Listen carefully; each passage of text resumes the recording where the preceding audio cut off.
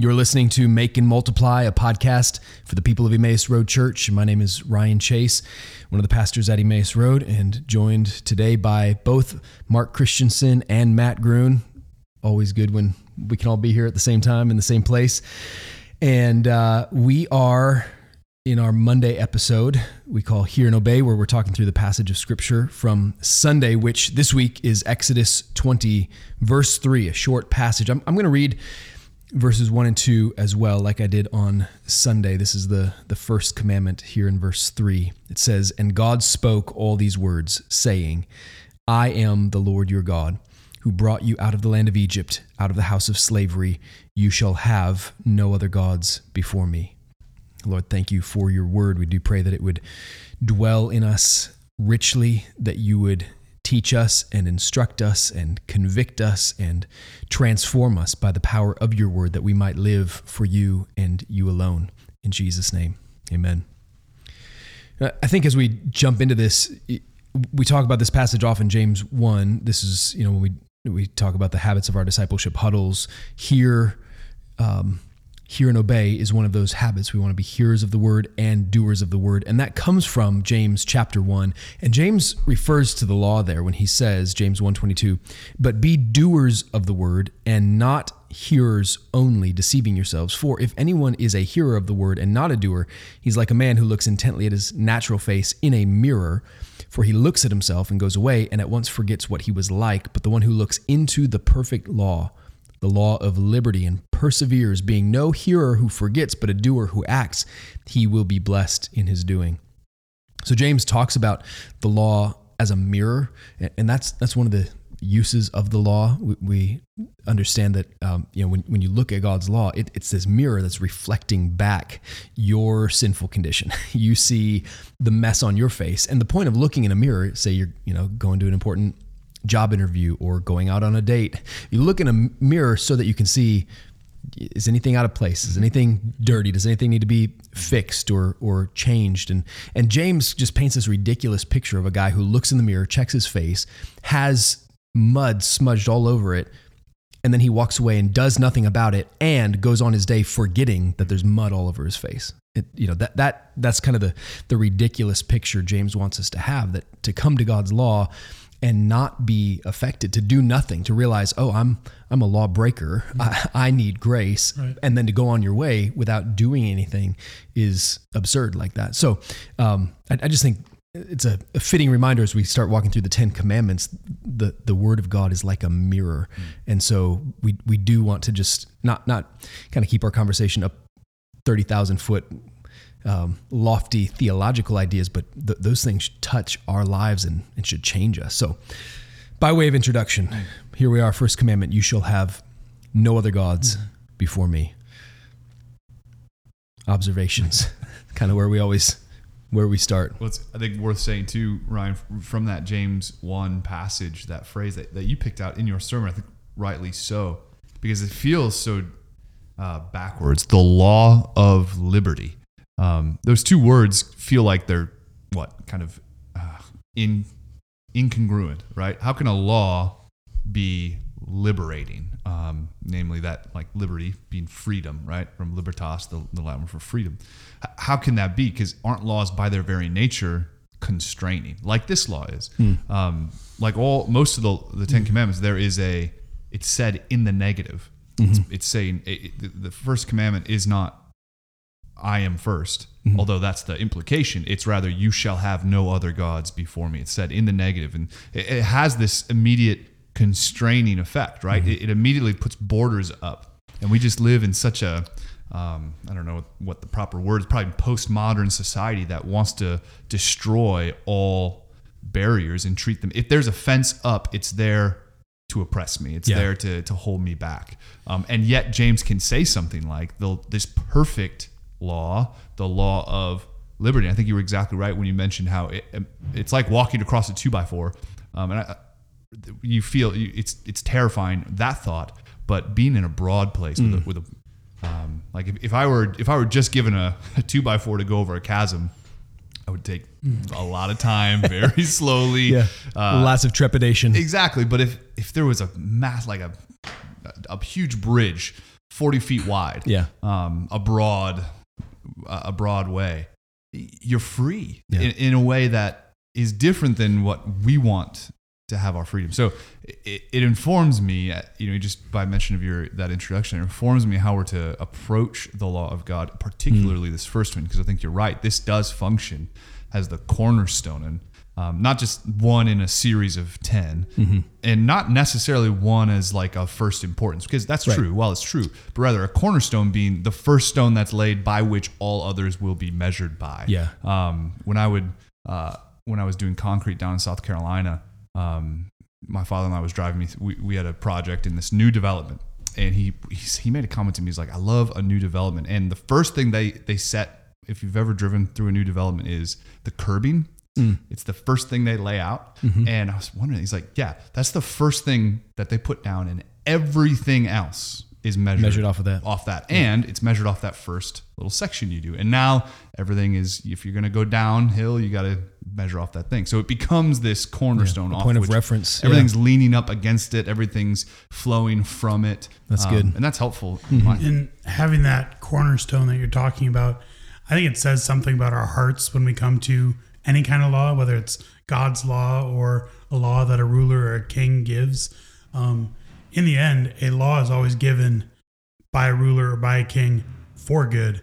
It might be unrighteous, it might be self-seeking, seeking their own good or seeking a certain people's welfare, but every law is intended to be given for someone's good. And here, from the universal, supreme, ultimate lawgiver, God, we can come to the 10 Commandments and not, like you said, Matt, feel this constraint, but we can look at this and see, like, this is where life is found. Yeah. God has given this for the good of his people. And so, like I said earlier, it might be an unrighteous law given by an unrighteous ruler, but I think it should shape the way, reading the 10 Commandments, how we think about laws that are given by God-appointed rulers.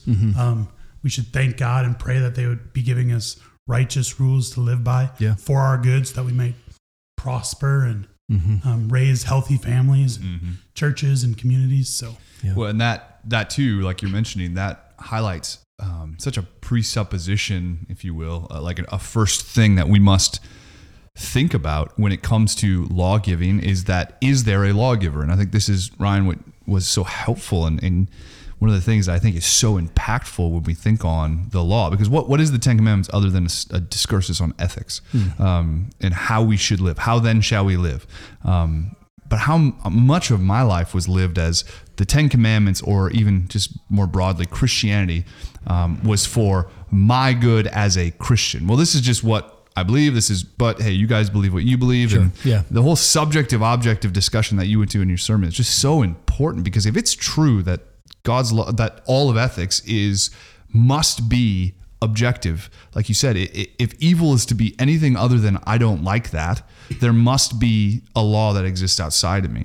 And so when we approach the 10 Commandments, if all we do is approach them as, well, this is just true for us in this room, rather than if God is the God that he says at the beginning, I am Lord your God. If I am the God, the same one who made the heavens and the earth, who, like he says in Job 38, I've set the oceans, I marked out where they were all going to go. I send the snow from my storehouses. If that's actually who God is, if that's true, that changes everything. And it changes even how we read the 10 Commandments, because, Mark, as you said, all laws are for the good of somebody. And so if it's going to be a law of liberty, we approach this recognizing, well, this is coming from a God, and from other passages, we know that he is a good God. He's not just some, malevolent, angry, but he is good, but he's benevolent, and he is for our good, and he gives laws for our good. So this first one, you shall have no other gods before me, is not just, while it is a statement of his jealousy, right? He is a jealous God, which is even more explicit in the second commandment. Exactly. It is improper to worship any other God but him. He is saying that not just for that reason, but also because it's for our good. It's for our actual We were made to worship him. That's right. We were made to know him. And so anything short of that is not life, but it's death for us.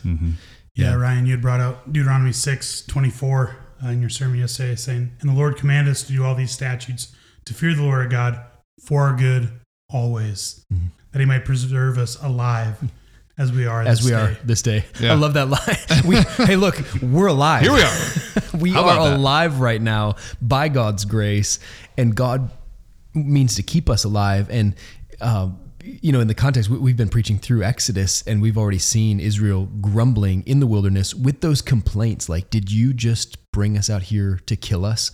As though God is against them, when God's heart toward them has always been to set them free, to preserve them alive, right, to provide for them. And so, yeah, we do, I think we take so much time on this because we recognize in our sin, we are prone to rebel against God's law. Right. We don't like restraints. Like you were saying, Matt, oftentimes people speak of the 10 Commandments as the thou shalt not. That it's just all the things you shall not do, which is why I There's found only that, 10 of them, so let's all just calm down. That's right. Yeah, it's not that bad. But that's why I used that quote from Kevin DeYoung yesterday in the introduction to just talk about, just imagine a world where everybody obeyed these 10 laws. Yeah. And you start thinking through how incredibly wonderful that would be. It gives you a taste, a sense through imagination of that would be awesome. Who doesn't want that? And Jesus taught us to pray for that. Thy will be done on earth as it is in heaven. So we want more people to be obeying the moral will of God revealed right here. So like you guys are saying, and I talked about this yesterday, but that's one of the most significant things to me when I think about the first commandment connected to all the other 9. You don't break any other commandment without first breaking this one. That's right. And that's so profound and personally transformational, because it means whenever I see some attitude of unbelief in my heart, some sinful reaction in my life, I know that at the root, whatever else I'm thinking and struggling with and whatever, at the root is a misconception of God. I am not honoring him as God. I'm not desiring his glory above everything else. I'm not trusting him as God. I'm off right there. And so you can kind of pluck at the symptoms that come out, the bad attitudes and whatever, kind of the leaves of the weed without getting down to the root. But this commandment tells us, if you want to deal with sin in your life, get down to the root. And at the root is a view of God. Right. It speaks to both a theology, a study, our belief about God himself, as also anthropology, belief about who we are. Yeah. When we recognize it's not, but going back to the objective, subjective, it's not a case of whether, right, but which. It's not, are we going to worship gods? It's which God will we give our worship to, because we are created to be worshipers. Yeah. We're created to worship something, to give our affection to something, to pour ourselves into something. And that informs about who we are. So, you're referencing this fruit and root discussion. Well, if we want to change our behavior, it's not enough just to try and do other things. Yeah. Really what must happen, if we find that I can't obey these 10 commandments, it's not just, well, stop doing that and do something else. I need to recognize I'm actually worshiping a false God. Yeah. Some false God is affecting me, and I'm worshiping that thing and giving my affection to that thing rather than to God himself. And it goes again to speak to, do we believe the law is good or not? And you guys were referencing Deuteronomy, but Deuteronomy 1, where Moses is again thinking back on and giving his sermon, he says to the people in Deuteronomy 1 verse 30, he says, the Lord your God who goes before you will himself fight for you. So he's making promises to them, just as he did for you in Egypt before your eyes and in the wilderness, where you have seen how the Lord your God carried you as a man, in another translation, as a father carries his son, all the way you went until you came to this place. So there's an affection from the Father here. The law is given not just as a ruler giving orders, which of course God is a bureaucrat, right, handing down regulations. Exactly, but rather as a father who has acted already for his people, who has made them his own as a son. To us. And it's now, here's how you belong in the family. Here's how we're going to live. And it's for your good.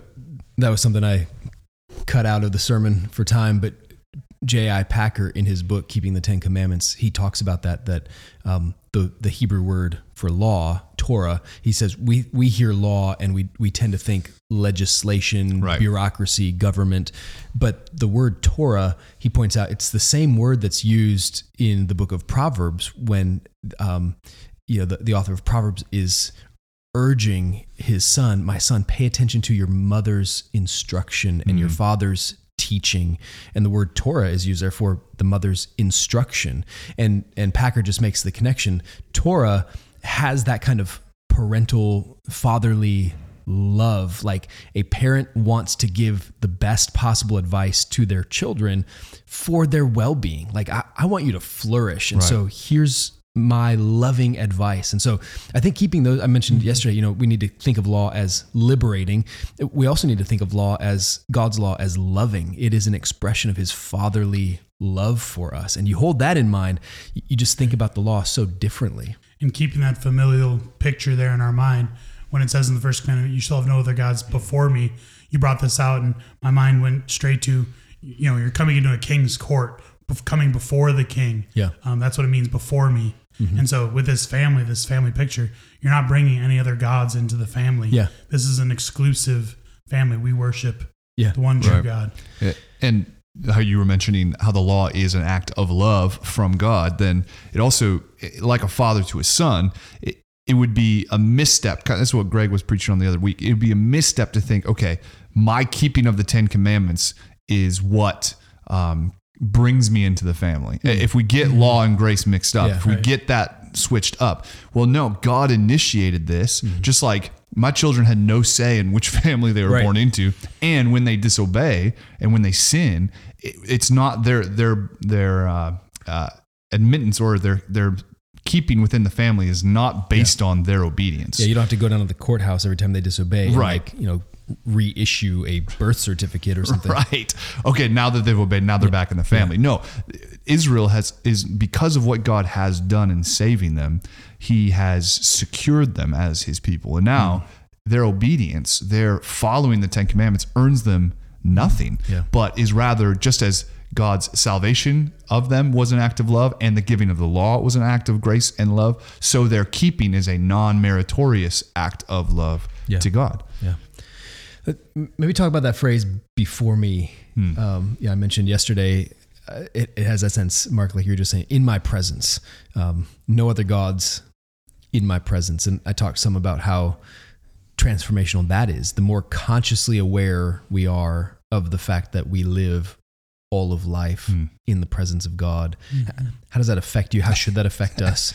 Just thinking in that First Commandment way about all of life in the presence of God. I think, the first thing is that it immediately causes everybody to feel uncomfortable, right? If we recognize the reality of that, if that's true, then I think the knee-jerk human reaction to that is to keep the law at arm's length, because we're trying to keep God at arm's length in the sense of like, well, just like the law, we don't want the government coming into our homes and staring at us while we do our daily life. Only when I go out in the public square, that's when the law is applied. No, the law of God applies at all times in and Jesus then makes the point, not just in your actions, but all the way down into your very thoughts and your desires. Souls. Yeah. And internal. Right. Once that all of a sudden happens, the gospel, this is why the law is so offensive, because when the mirror goes up and it follows us, just like David said in Psalm 139, follows us everywhere we go, it just, wow, I can't get away from it. Yeah, he is more inward than your heart. Exactly. It really has I don't know. I'm uncomfortable that's when I think unnerving. About that. I think that's absolutely in our guilt and sin. It's a troubling thought, convicting. Yeah, and I think the purpose too, and I think it humbles me immediately knowing that if all of life is to be lived in the presence of God, before God, obeying his laws before him, he knows. I love that Packer quote of, you want to sin or you want to dwell in a sinful thought, and so you retire to a place where no one is. Yeah. And then even there, you try to retire into your hearts, and even God is, like you said earlier, more inward than your heart. And it just humbles me makes me more cognizant of every moment, even when I'm sitting in traffic, like that is meant to be lived before God. Right. And it allows me at least to join in with Paul in Romans 7 when he goes on this tirade of I can't shake it.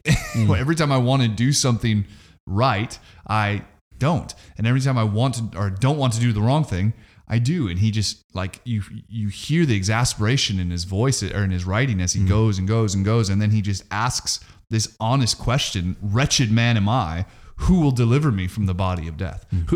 Once we come to that conclusion that you shall have no other gods before me in my presence, well, in all of life, coram Deo, all of life is lived before the face of God. Well, that just has an inescapable sense to it. And I think we have to reckon with Paul and ask, well, yeah, what hope is there?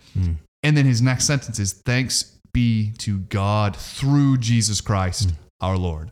So Christ is the answer. So right. Something changed in Jesus that now if I am united to Christ, my living before God, I'm now able to obey. I'm now able to look at this list of commandments, this law, and say, it's for my good, and I'm able to. Not because of anything in me, not because of my own might, and nothing in me being meritorious in the sense of earning love from God, but now I am able to obey. Yeah. That you read Paul and he talks about the law in a million different ways, but he talks about it here of like just this frustration of dealing with that indwelling sin, which I think we can all relate to. And then he just asks the question, who can save us? Well, thanks be to God through Jesus Christ, who saved us. Yeah. Yeah. It reminds me of Christopher Hitchens, the famous atheist. When he was alive, he expressed some of that sense of like, who wants a God like that, who won't leave us alone, won't let us ever just, do our own thing. He's always looking over our shoulder. And that really bothered him, that idea that the Christian view of God is this God who won't leave us alone. He's everywhere and you can't get away from him. And he hated that. I think that it does reveal something of our awareness of our own guilt. And you see this with little kids, toddlers even have an idea of like, don't look at me. As if a parent just turned their eyes away, it would be okay.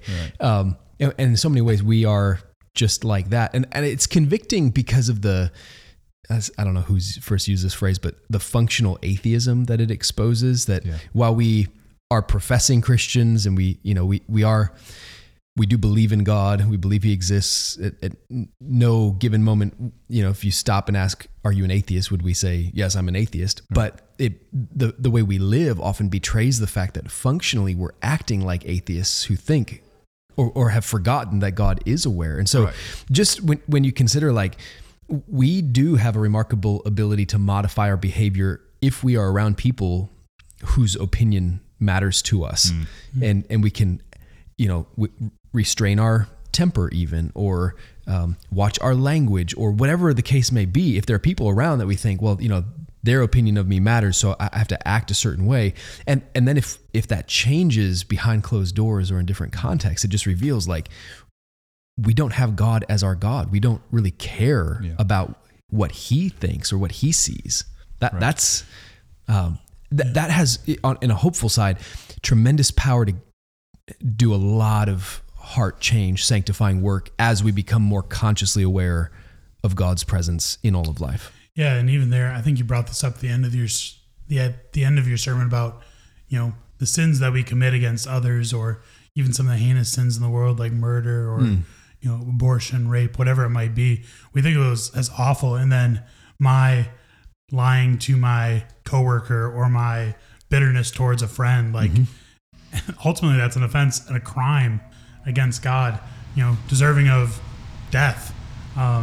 So just taking our sin seriously, humbly coming before God, and asking for him for the grace and the power to change. That's right. Well, you speak of this functional atheism. It reminds me of Christian Smith's famous moral therapeutic deism, where we treat God as just a functional butler in the sky, where morality, there are things that, and it speaks to the kind of the sensus divinitatis of like, there's a sense of the divine in all of us that we just all reckon with, so that of course all people think that rape is evil, of course, blah blah blah. Well, morally, yes, there is some general law, therapeutic in the sense of God's main purpose is to make me feel better, and deistic meaning he's out there and I'll get him when I need him. But mainly we just want him to leave us alone. Right. And Christian Smith, who's a sociologist, he came to that conclusion after interviewing thousands of kind of evangelical 15 to 30, I don't really know what the stats are, but kind of the heart of the youthful up and coming Christianity. I think that's pretty much played out. And what he came to that conclusion is this is the functional religion of the mass, if you will, of the Christian American mass, is this moral therapeutic deism, which really, to your phrase, it really is a functional atheism, because it wants to keep God at a distance, at arm's length, but the gospel won't allow us that.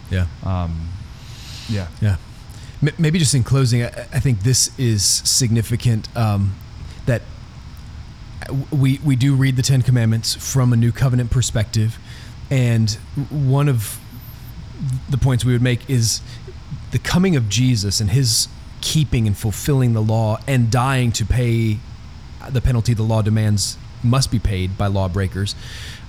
That does not set us free from the obligation to the law. It's not like, well, since Jesus came, now the first commandment is no longer binding, and I may now have other gods before God.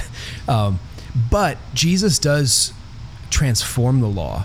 So the way some people have said it, it's like, his death and resurrection, he's raised from the dead, and with him he resurrects the law in a glorified way. Right. So it's changed. Or the way Kevin DeYoung says it in his book is like, think of transposing music, where there's a key change, and all of a sudden everything steps up, and it's the same melody, but it just got like ramped up somehow, and it intensifies. And so in Jesus, he transposes or modifies it. And I think with this one, what's so shocking is that point that the commandment is the same. We are not permitted to have any other gods other than the one true living God. But in Christ, we see access to God is now exclusively through Jesus Christ, the Son of God. Right. He is the God-man. He is the mediator. Nobody comes to the Father except through him. There's no other name under heaven given to man by which we must be saved, Acts 4:12. That is a profound development. Right. And it's just it's an amazing, and the development is incredible, because now we, like I said earlier, we are now able, by what Christ has accomplished through the empowerment of the Spirit, we are now able to keep these commands. We are now able to obey. And so the expectation and the expectation's always been obey. Yeah. But now it's the expectation on ourselves changes in a sense of like, no, I really can obey this. It's not this, well, we can't obey it. Jesus obeyed in our place, like you mentioned. Therefore, I don't lay any law on me. Well, no, that was never how Jesus would have framed it. And he is, like you were saying, he is the way, the truth, and the life. He is the door. He is the way back to God. He is the great high priest.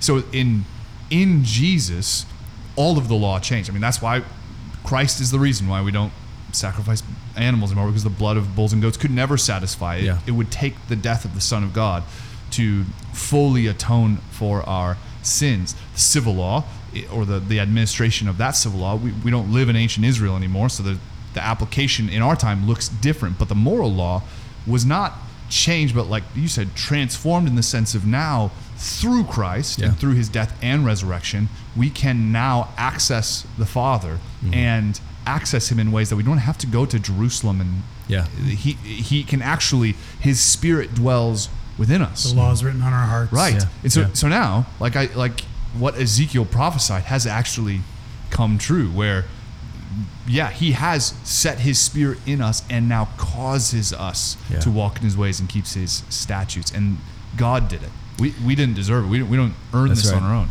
Yeah, before anybody turns to Christ, our hearts are hard and we do not desire God. We are idolaters and we do not obey the first commandment.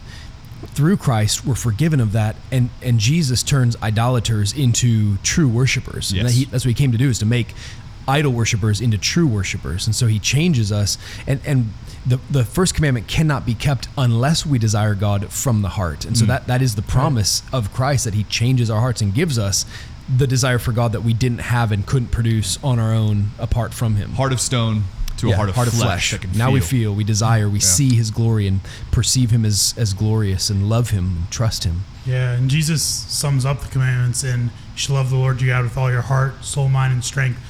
He's summing up the first 4 commandments there. Yep. And then he says, and you shall love your neighbor as yourself, summing up 5 through 10. And so really here, I love the quote from Augustine, love God and do as you please. I think that you can see that here in Exodus 20 of verses 1 and 2. Look at what God has done. Therefore we love him and we love to obey what he says, do as we please. But I don't want anything else besides pleasing God, glorifying God. And so, like you said earlier, as David said, we're able to run freely under God's law. It's wonderful. I think just as we close, it's just one way of application is just asking ourselves, are there areas where I am trusting in something other than God? I mean, that is just a simple question, I'm sure, but the one that we've asked multiple times, but it's a reminder to me of like, this is where it all starts. Obeying God, living the gospel-centered life that we all cherish in community, that we gather together in order to effectuate in my parenting, in my work, in my marriage, and all these things. Am I trusting something other than God to satisfy me? Am I doing what Jeremiah said the Israelites did? Am I turning away from the fount of living water to broken cisterns that can hold no water? That's just a good diagnostic question to ask ourselves. And it often takes other people to reflect that back to us, just like we need the mirror of the law to reflect our own smudges. I often need community. I don't just often, I always need community to help me in that. Yeah, and we come back to that again and again, because it's not like a one-time thing. It's like daily, weekly reorienting our hearts so that God and God alone would be our God. All of our trust and delight would be in him. Amen. Thank you, guys.